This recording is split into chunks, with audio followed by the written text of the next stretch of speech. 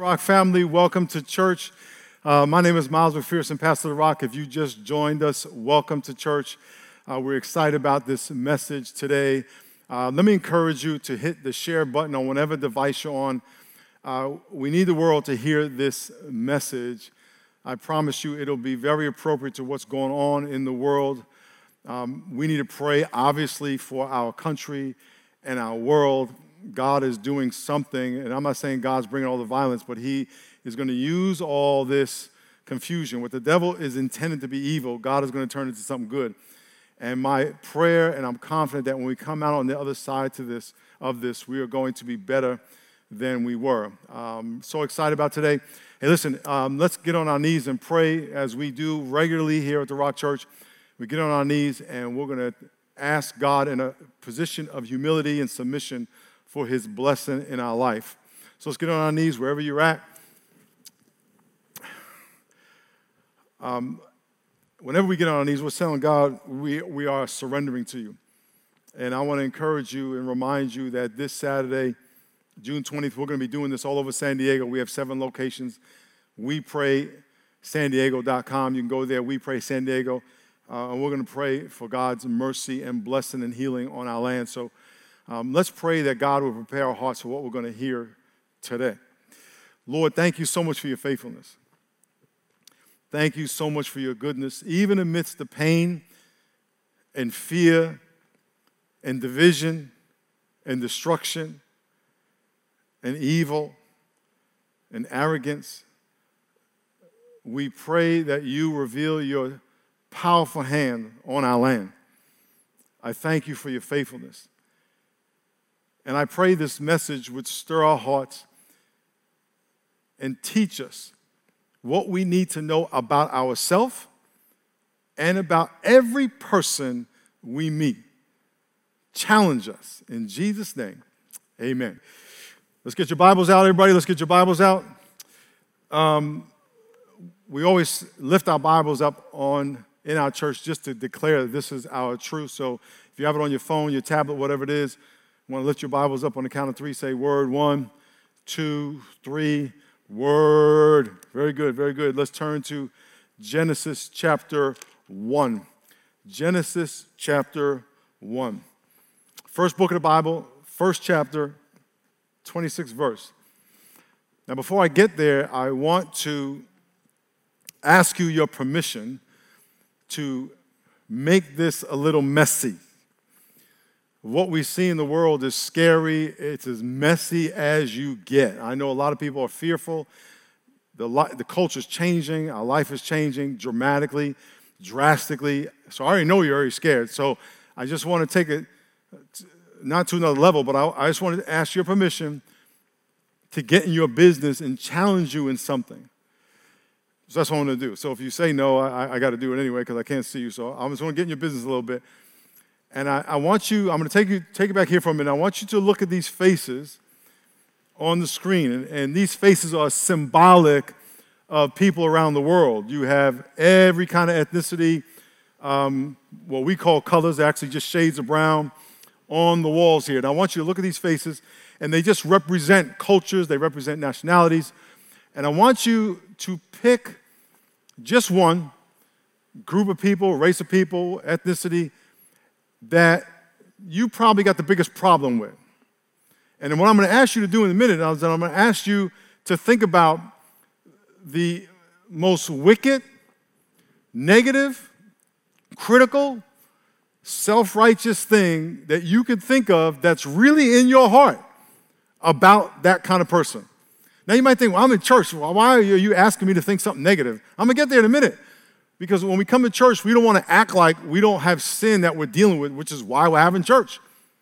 And so when you come to church, you know, we always act like, well, I'm in church and everything's perfect and I look all good and praise the Lord. And that's all outward facade, but in our hearts are evil wickedness. Not only, but we have wickedness in our hearts. So we just want to deal with it. I want to bring it out into the light. We're not going to ask you to say it out loud. We're not going to ask you to raise your hand and tell everybody around you, but I want you in your mind to think about people in your life who get under your skin, who you just don't like, or types of people you don't like. Let me help you out. You may think, let me go back here again. Come on with me. Let me go back here again. So you may see a white person and go, white people are all, they're privileged. And because you want to generalize, okay? That may be, or black people all taking advantage of the system, or the immigrants are taking advantage of the system, or the Asians are this, or whatever it is that you, all those stereotypes that in your head that you may whisper behind people's back, and you may think in your head, all that garbage, I just want you to pick one, and I want you to think about it. Now, I don't want you to make anything up. I want you to think to yourself, we're not going to ask you to reveal this, in your mind and in your heart, what do you have? Who are you resentful for? Who gets under your skin? So I just want you to pick that person out. I want you to close your eyes just for 30 seconds, and I want you to think about that, just to you, what's in your heart, and I want you to dwell on it just for 30 seconds, or even less. Just right now. Let's do that real quick. I can't stand blank because of blank. Eyes closed.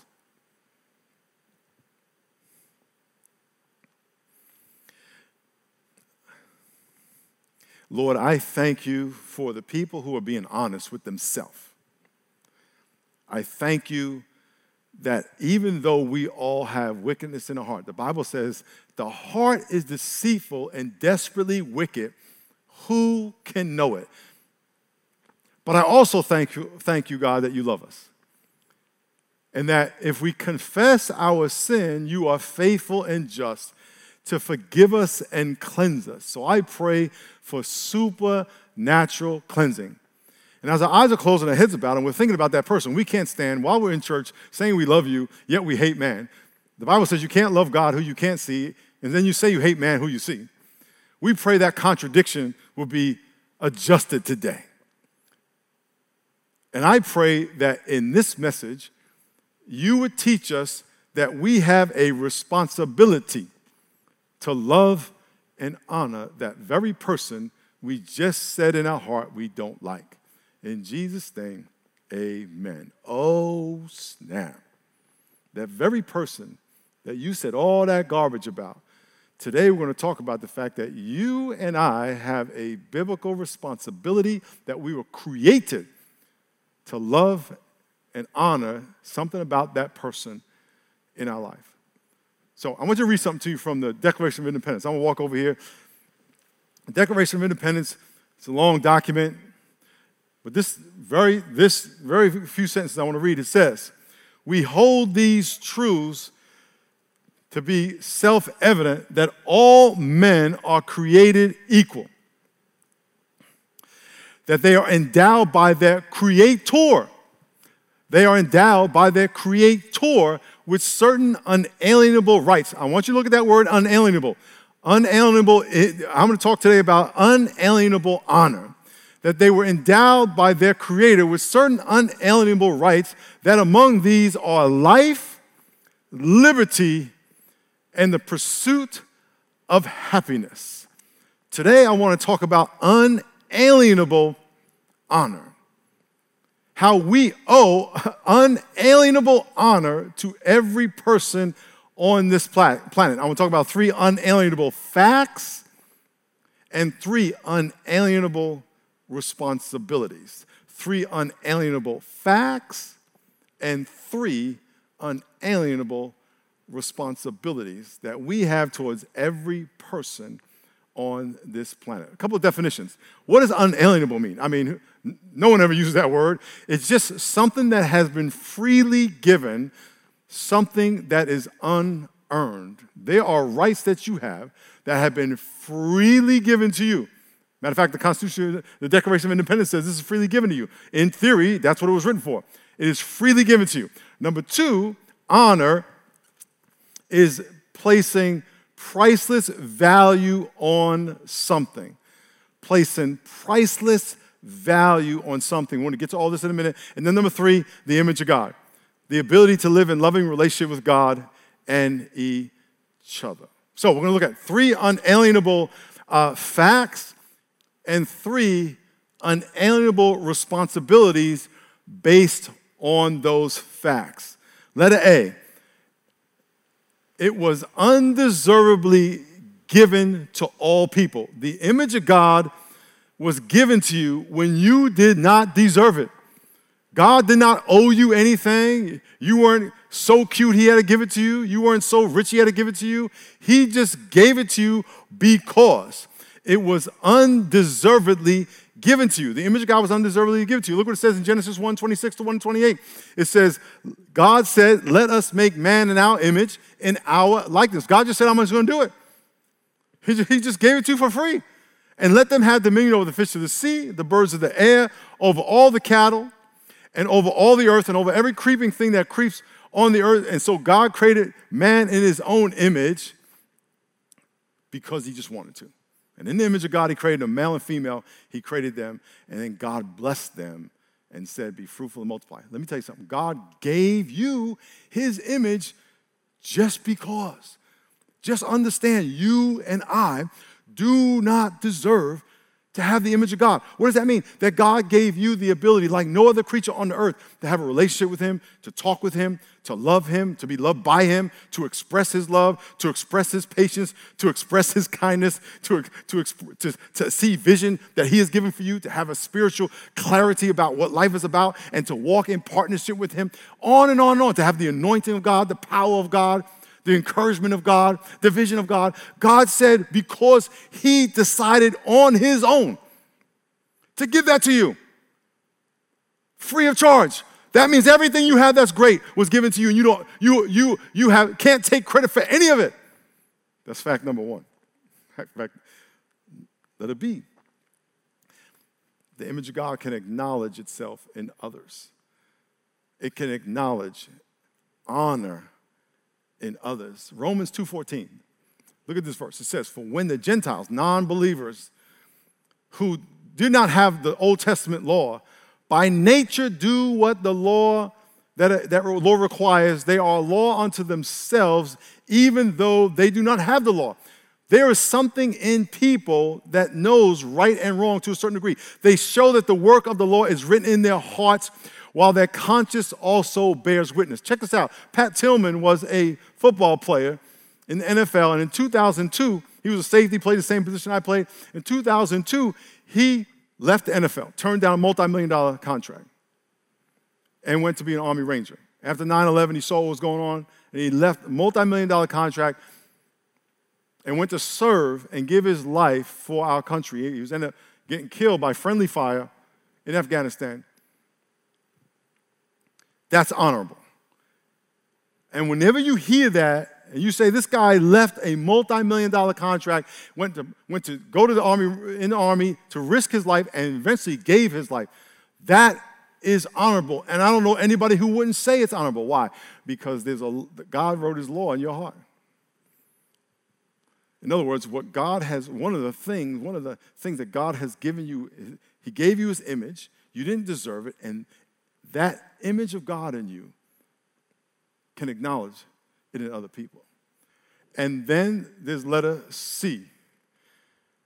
The image of God that was freely given to us is grieved when it's compromised, when it's violated, when it's misused. When George Floyd was killed, the world said that's wrong. Now, the world as an institution didn't say it was wrong. The governments didn't say it was wrong. Companies didn't say it was wrong. It was the image of God in you. What do you see around the world is the image of God in people saying something is not right. And so God gave, these are facts about the image of God in you. And often when you're feeling pain and about injustice, it's not because you are a great person, it's because God, a great God made you in his image. He gave you that greatness. He gave you that sense of justice. He gave you that sense of fairness, but it's all on his terms for his glory. So those are three facts about the unalienable gift that God has given you in his image. Now, three responsibilities. Because those things are true, what are three unalienable responsibilities? Number one, remember, life, liberty, and the pursuit of happiness. Life. Our God image is a lover of people. Check this verse out. It's awesome. This is the great verse. It says, Jesus said to him, you shall love the Lord your God with all your heart, with all your mind, and all your soul. This is the first and great commandment, and the second is just like it. You shall love your neighbor as yourself. God gave you his image. God gave you his image, and his image is a lover of people. His image is not a hater of people. It's not a divider, it's a unifier. It's not a discourager, it's an encourager. So God gave you something you didn't deserve, you didn't ask for, you didn't pay for, you can't earn, you can't pay him back. He gave it to you. It's unalienable. It has a responsibility to fulfill its purpose, to fulfill its design. You are acting inconsistent with your design when you do what's inconsistent with God's heart. And the first thing God says is, I want you to love me, which is him, which is obey him. And then I want you to love other people, which is to help them obey me, to look out for them. I've often said women are complicated, and I really shouldn't generalize, even though I've asked thousands of women if they're complicated, and pretty much most of them, if not all of them, said yes. And one of the things that's complicated about women is that they all have a very unique way of being loved. And every girl I've known is like this. They want you to tell them they love them at certain times, in certain tones. They want certain gifts at certain times, and they all have a unique way that they want to be loved. But here's what makes women complicated. And these are the women I've experienced. They never tell you. You have to figure it out. You have to figure it out. I always ask my wife, tell me. One time I walked in my house, and my wife, I had been in the house like maybe 15 minutes, and my wife was behind me, and my wife says to me, did you notice anything about me? And I knew I was busted. I had 15 minutes to figure this out, and I didn't figure it out. I failed the test. And as soon as she said that, I froze, because I was like, I started, what did I forget? What did I forget? I figured if I stood still for long enough, I would blend into the furniture and disappear.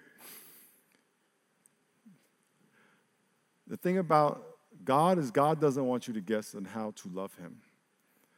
We love God by obeying God. That's it. God gave you his image, and that image has a responsibility to do what he says. That's it. And you love other people by helping them know God, obey God, God's way, in a loving, kind, patient way. That's a responsibility we have. Justice is all about that. Matter of fact, number 2 is liberty. Life and liberty. Our God image is a protector of justice. Our God image has a responsibility to protect and ensure justice for all people. Micah 6:8, look what it says. Micah 6:8, he has shown you, O man, what is good, and what does the Lord require of you? Whoa, this is so good. Check this out. But to do justly, to love mercy, and to walk humbly with your God. To do justly, to love mercy, and to walk humbly with your God. The God image says everybody has to have justice. Why? Because God is the God of justice. He's not a God of justice for some.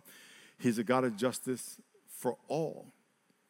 We have been given that unalienable responsibility to ensure equal justice for all people. What you see around the world is the image of God crying out, saying something has been violated in who we are. We have to give equal justice to all people. And number 3, the pursuit of happiness. The pursuit of happiness, our God image is an investor in dreams. When I was in high school, I had a teacher called Mr. Friedman. We call him Friedman. He was my chemistry teacher. And he was cool. We got along. Loved the guy. Loved chemistry. I love science. But he did something at the end of my, I think it was sophomore year. I applied to a program at MIT, Massachusetts Institute of Technology. It was a summer program for engineering students, people aspiring to be engineering students. And he wrote this letter that I have to this day, 44 years later. And when I read the letter, I had never had anyone say those things about me and the dreams that I had, the potential I had. I read it, I was like, And I went to him, do you really believe this? And he said, absolutely. He wrote this amazing letter that I have in my scrapbook, and I have this in my house. He was an investor in my dream.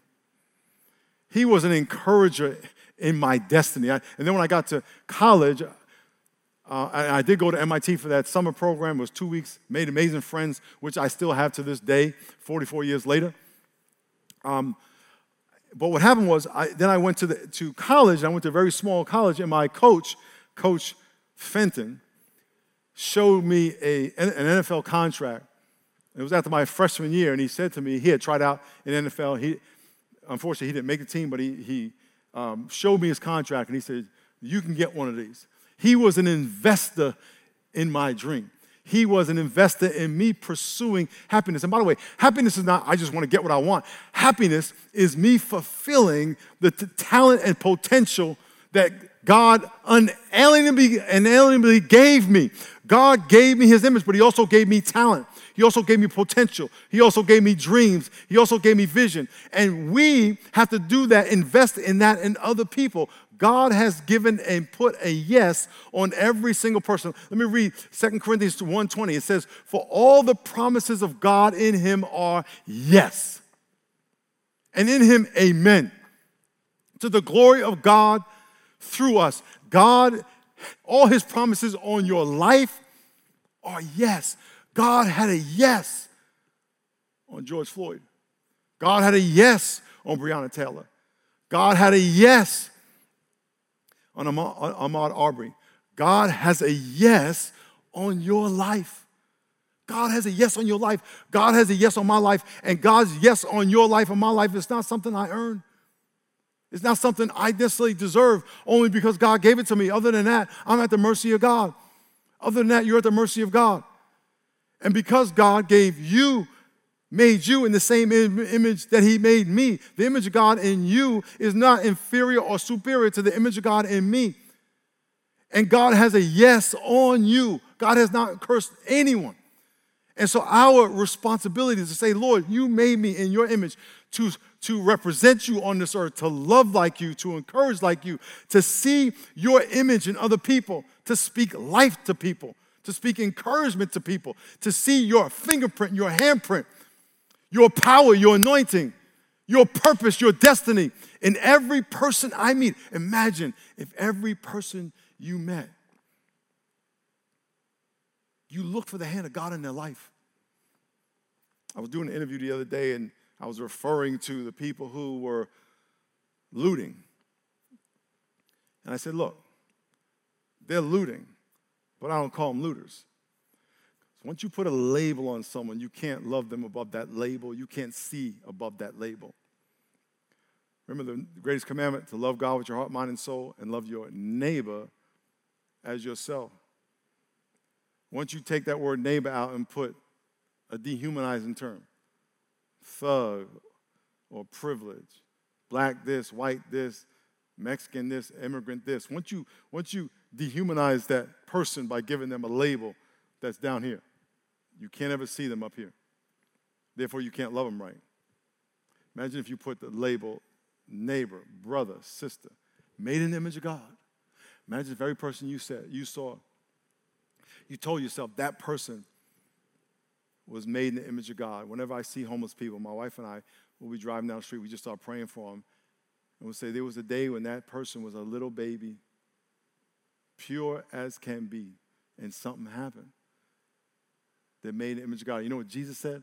When you feed the hungry, when you give someone thirsty something to drink, when you give clothes to the naked, these are all the people our culture kind of looks down on. Jesus said, when you help the least of these, the people who can't pay you back, when you help them, you help me. This is what Jesus said. Because Jesus' purpose, his vision, his love, his destiny is wrapped up in their lives too. We have an unalienable responsibility to see God in every single person we interact with and to believe in his dream for them, his purpose for them, his power on their life, his plan for their life. But we first have to deal with the junk in our heart. And so I'll end where I began. There's stuff in our heart. And I wasn't trying to trick you about asking you to think all these negative things. But I wanted to stir that up so we can realize what's really in our heart. Because you're not going to be forgiven for stuff unless you say, God, take it. And so if you tell God, God, take my heart, purify my thoughts, purify what I see, what I hear. Help me look at those people on television, the people in my neighborhood, with your eyes. Empower me to love them with your heart. Help me hear what they say with your ears. Give me the courage to deny myself and to confess my own sin, my own junk. Who am I to blame them when I got junk in my heart? But the Bible says, here's a great thing, that God loves you so much that God has given you his image, and his image is designed to forgive and to receive forgiveness. He's given you the ability to receive his forgiveness and walk in relationship with him so you can reflect his love to people on earth. So what if right now you said to God, you made me to be like you, and I obviously am not like that yet, and trust me, I'm not like that yet either. But every day, here's what we got to do. You got to take one little step forward to be more like Jesus. One little more step. And as you look at all those faces behind me, I'm going to go back here one more time. As you look at all these faces back here, I don't know which one you picked out. I don't know which one you have issue with. Maybe you got issue with everybody that don't look like you. But every single one of these people, groups, was made in the image of God, not inferior or superior to you. And if you say, God, I just want to fulfill my unalienable responsibility that you gave me and placed on my life. But I can't do that if I'm holding on to my heart. So in a minute, I'm going to give you an opportunity to say, Lord, here's my heart. By the way, it's your heart. So I'm going to give my heart to you. And I want you to take it, cleanse it, purify it, shape it, and fill it with your love. You know, whenever you see the glove that is in the shape of a hand, the glove was made in the image of the hand so the hand can fit in it. We were made in the image of God so God can live in us. God, I'm giving you my heart so you can live inside of me. How do you do that? Admit that you're a sinner. I'm a sinner. Dear God, I'm a sinner. Believe that Jesus died for your sin and rose from the dead. And confess your sin to him. Commit to living for him. I'm going to lead you in a prayer. It's simply telling God those things. That you admit that you're a sinner, that you believe he loves you, and that you confess your sin to him. And you make a commitment to fulfilling your unalienable responsibility to love God with your heart, mind, and soul, and to love your neighbor as yourself. Let's pray. Lord, thank you so much for your faithfulness. Thank you so much for your goodness. Lord, we live our lives so selfishly sometimes that we think everything revolves around us, what we feel, our perspective, what we think we know, when in fact you created us for your glory. And you've given us a responsibility that is way above our head. To honor you, to glorify you, and to walk with you. As you're listening to my voice, I can imagine all the thoughts you have about what's going on in culture and what's going to happen to your lifestyle, what's going to happen to your friends, what's going to happen to how you make a living and how you relate to people. But in the end, you belong to God. And the safest, most eternal thing you can do is make sure you have a relationship with God that is solid, that is secure, that is clear. So if you would like to give your life to Jesus, that you may fulfill the unalienable responsibility to live for him, pray this prayer with me in the privacy of your heart. Pray, dear God, I believe you love me. and I believe you made me in your image. But I admit that I'm a sinner. I've strayed away from you. I believe that my sin is wrong and that the penalty is death. And I confess my sin to Jesus. Please forgive me. I surrender my life to you. I want to love you with all my heart, mind, and soul. I want to love my neighbor as myself. Thank you, God. In Jesus' name, amen. If you prayed that prayer, I want to say congratulations. You just began a new journey. I don't know what direction your life was going before, but now you're saying, Lord, I want to fulfill your purpose for my life. It is a journey that's going to take a lot of twists and turns, but you want to hold the hand of God the whole time. If you prayed that prayer, please text the word SAVED to 52525. Text the word SAVED to 52525. And we want to help you in that journey. The rest of you, let me tell you something. I can't encourage you enough to get in a D group, an R group at a church. People that you can talk to and talk with about these things. We are going to start a whole 13-week series on discipleship. We're going to go through the book, The Third Option, and we're going to learn how to walk with integrity in these testing, trying times. So listen, God bless you. We love you. We'll see you next week. We're going to finish this series next week and pray for our country. And we'll see you Saturday, June 20th, right here in San Diego. Go to wepraysandiego.com, and we are going to be praying all over San Diego, on the street, on our knees. God bless you.